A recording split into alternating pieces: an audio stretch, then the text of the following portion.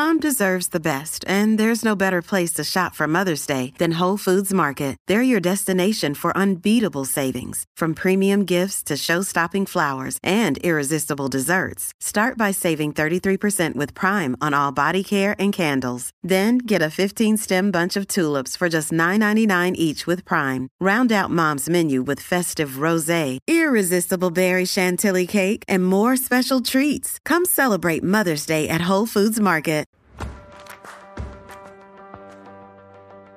Hey guys, Producer Ben here. Before we get started, I wanted to share with you our sponsor for today, and that is the one and only Tiny Survival Guide and Card. You can get yours pre-ordered right now over on Kickstarter.com, or you can get early access to it before Kickstarter ships over on Patreon.com.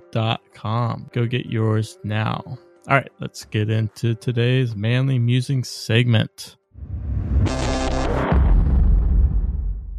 Hey everybody, Craig Cottle, Director of Nature Reliance School and co-host of the Survival Show podcast. Thanks for joining me today for Manly Musings, my weekly foray into, I guess, my musings as a man. So thanks for joining me. So it's been a good week. If you're not part of the different social media platforms that you can connect with David and I on, you need to get in on that. We both have pretty robust Facebook pages and Instagrams, and obviously the YouTube channels. Go over to David's YouTube channel. It's a monster, and a beautiful monster at that. So check that out. One of the things that we have at Nature Reliance School is we have a community education group on Facebook, and we engage in discussion on any number of topics as they relate to education and outdoors. And it's run by several administrators, which are all students of Nature Reliance School, and they're all professionals in their own right, in their own fields of study. And it's a great group, and I love being part of it, and I learn a lot from these other folks that post things up. But one of the things, obviously, that I love to study and research on is mindset. In my first book, Extreme Wilderness Survival, I wrote 5 chapters on mindset development, how to, sometimes I say bulletproof your mind. It's not really that as much as it is how to put your mind in a position where it can efficiently work even in the midst of survival. But one of the admins at the group on Facebook this week posted about a video that was just fantastic. It was real short and sweet, very simple to the point. And what I thought I'd do is work through that video, and when I get this podcast posted up, we'll connect it to my blog on Nature Reliance School as well as the video if you want to watch the video. But I'm going to cover the points in the video because they relate to any physical skill, and it focuses a lot of attention on high-level athletes, maybe even musicians and stuff of that nature as skill level.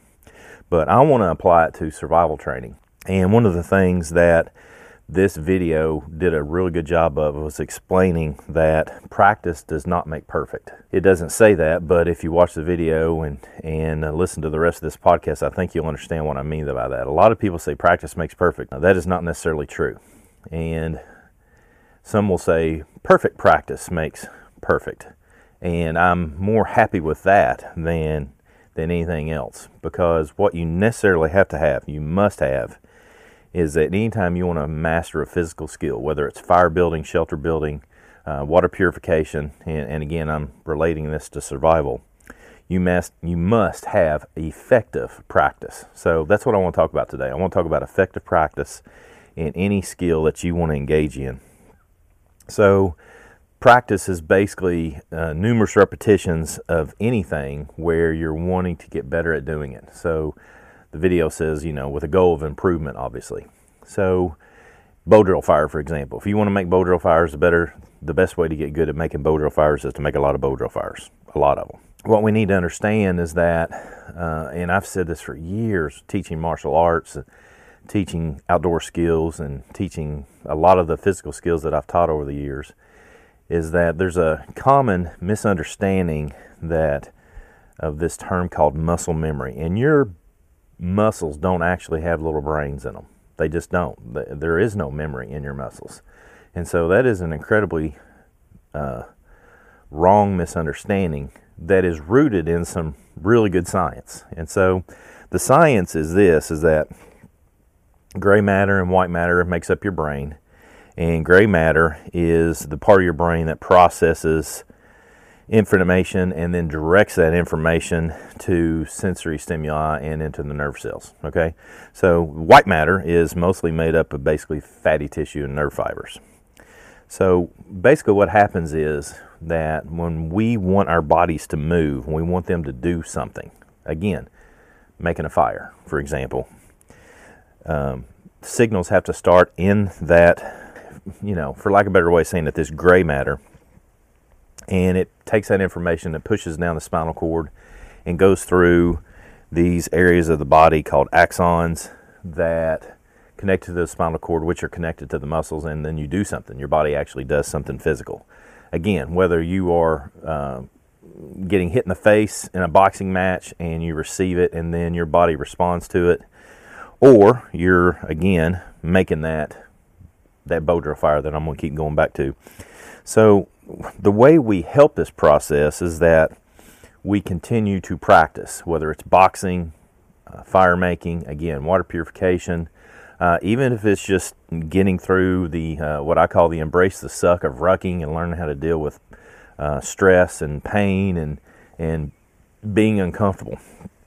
The more you do that, what they discovered is that these axons, which are the neural pathways basically into your muscle system, is that they have a sheath on them called myelin. And this myelin, it has been discovered in some research that the more you do a certain task, the thicker that myelin gets. And so it works kind of like this, is that think about electrical lines. So the cord from a lamp, for example, going into the electrical socket of your home.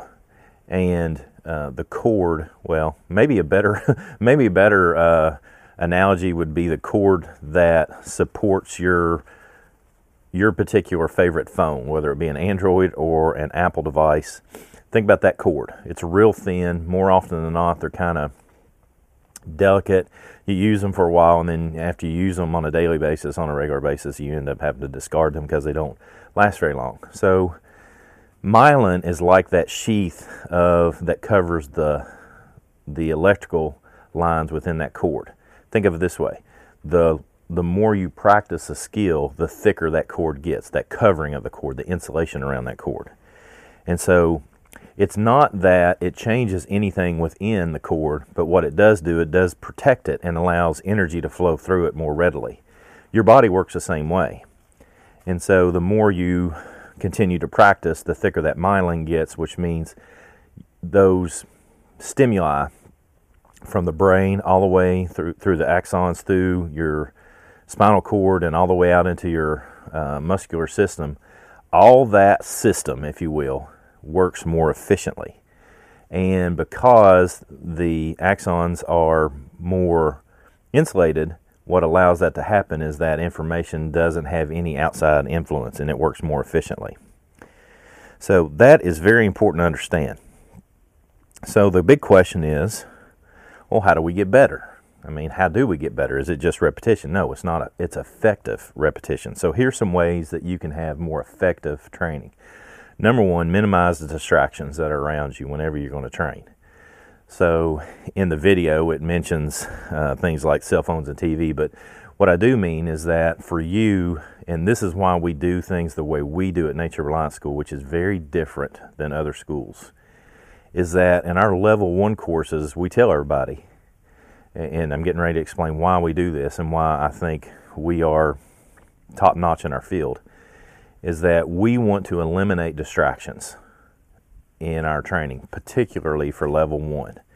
And so you'll note in a lot of training schools, they kind of take this, let's go really hard, make everything's really difficult, really uncomfortable for people, and all those things are distractions, okay? And because of that distraction, when you're practicing a skill for the first time, let's say you come to a level 1 survival class and you're practicing fire building, I want people to have as few distractions as possible. And since we take a lot of people, we and any other training organization take a lot of people and they go from work to basically to a training class, and a lot of people don't spend a lot of time outside. I want them to be well fed. I want them to be sleep as best they can. I don't want them to be incredibly tired. I don't want a lot of distractions. And so your training should be the same, whether you come and train with us at Nature Reliance School or whether you train on your own in your own backyard. Eliminate those distractions so that when you're doing your training, it's more effective. Okay. The other way to do this is to start out slow. You know, the old tactical gun shooting training methodology is slow equals smooth, and then smooth will equal fast. And that's true in any physical skill. You have to have a certain amount of power, obviously, to shoot a free throw and put it in the basket, but you want to start slow in the process. And so, you know, this video that I keep alluding to talks about elite athletes. I'm not expecting us to be elite athletes, but consider somebody like a Michael Jordan, who was, you know, elite of the elite in basketball. He would still spend, 50 hours a week practicing the things that he was doing to be that elite. Even though he was as good as he was, the reason he got as good as he was because he continued to train and maintain his effectiveness.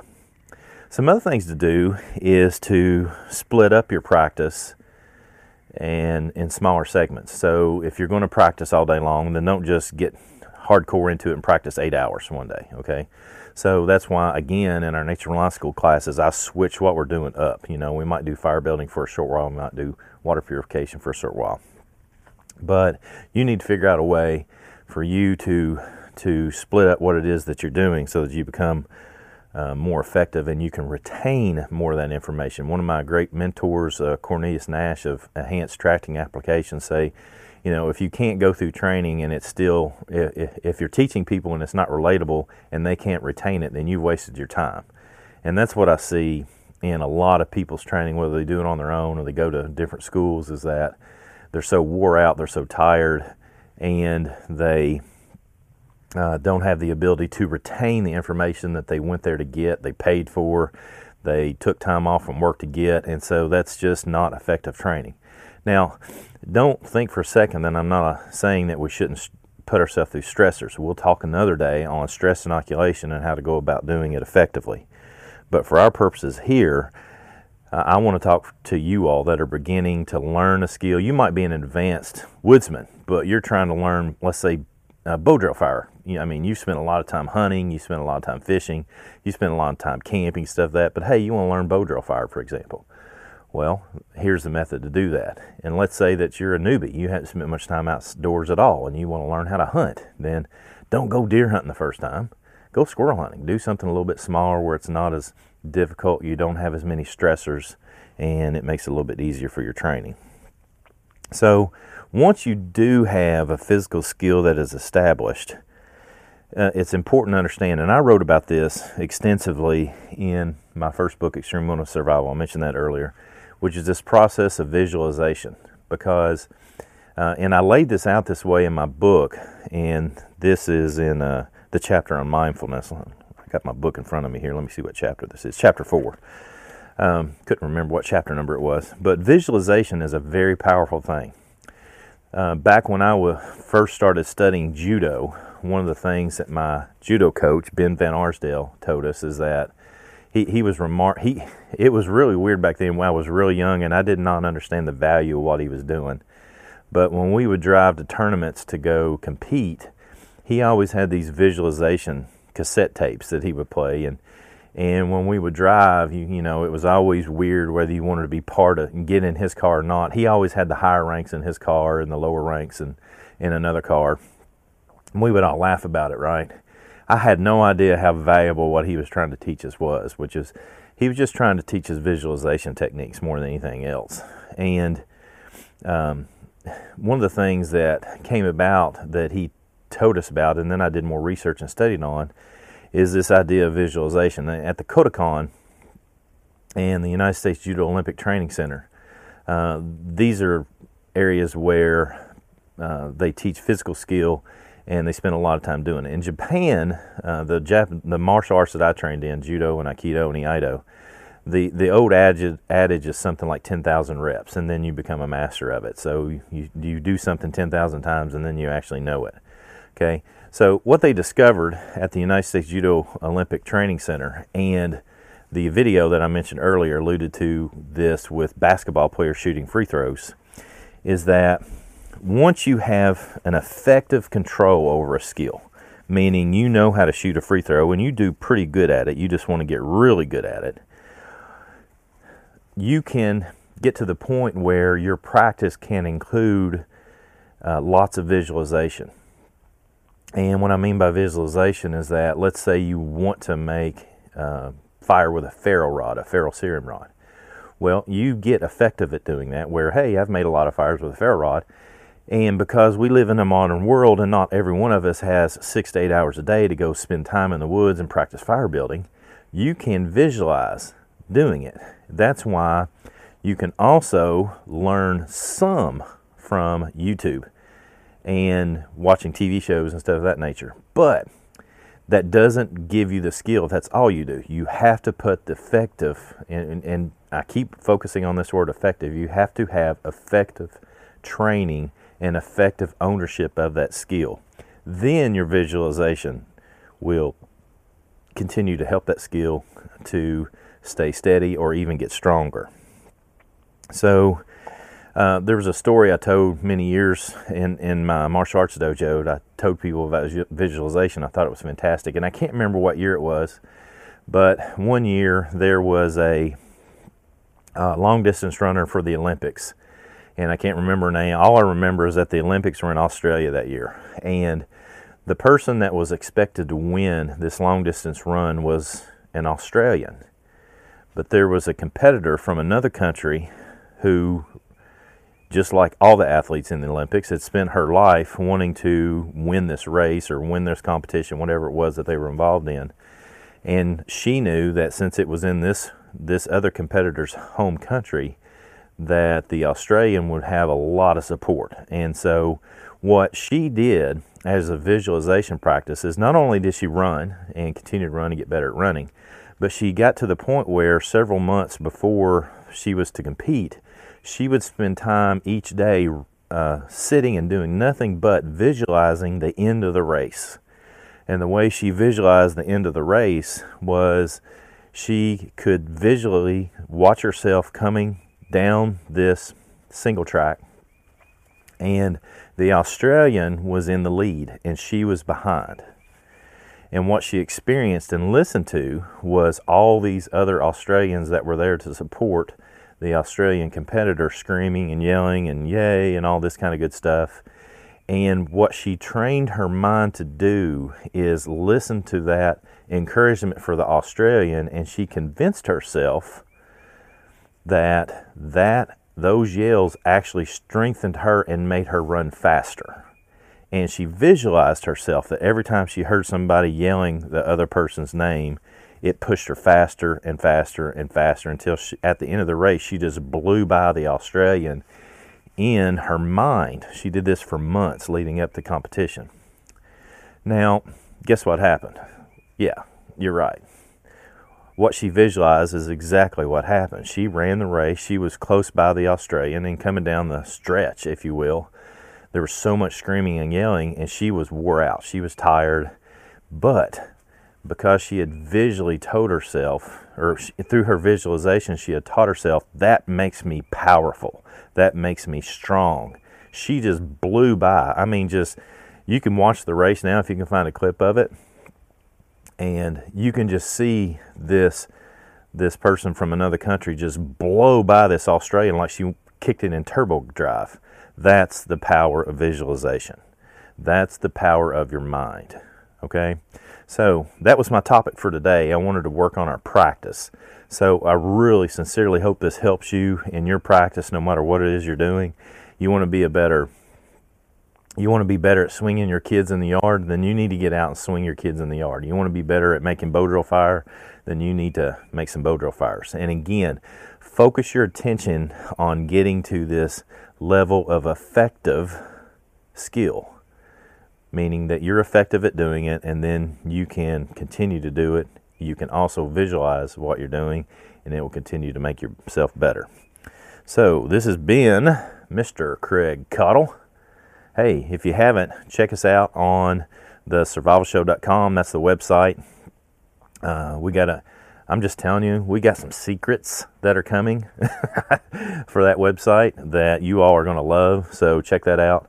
And I really appreciate you joining me here for my Manly Musings on Thursdays like I usually do. So have a great week, and we'll see you next week. All right, guys, that wraps up today's Manly Musings segment. Hope you enjoyed it. Hope you learned a lot. Let us know what you think. And don't forget, you can engage with us anytime over on Patreon. Let us know how we're doing. You can give us some suggestions for our future podcasts, and you can submit questions to be answered on our full-length show. And remember, keep it simple, be positive, and stay sharp.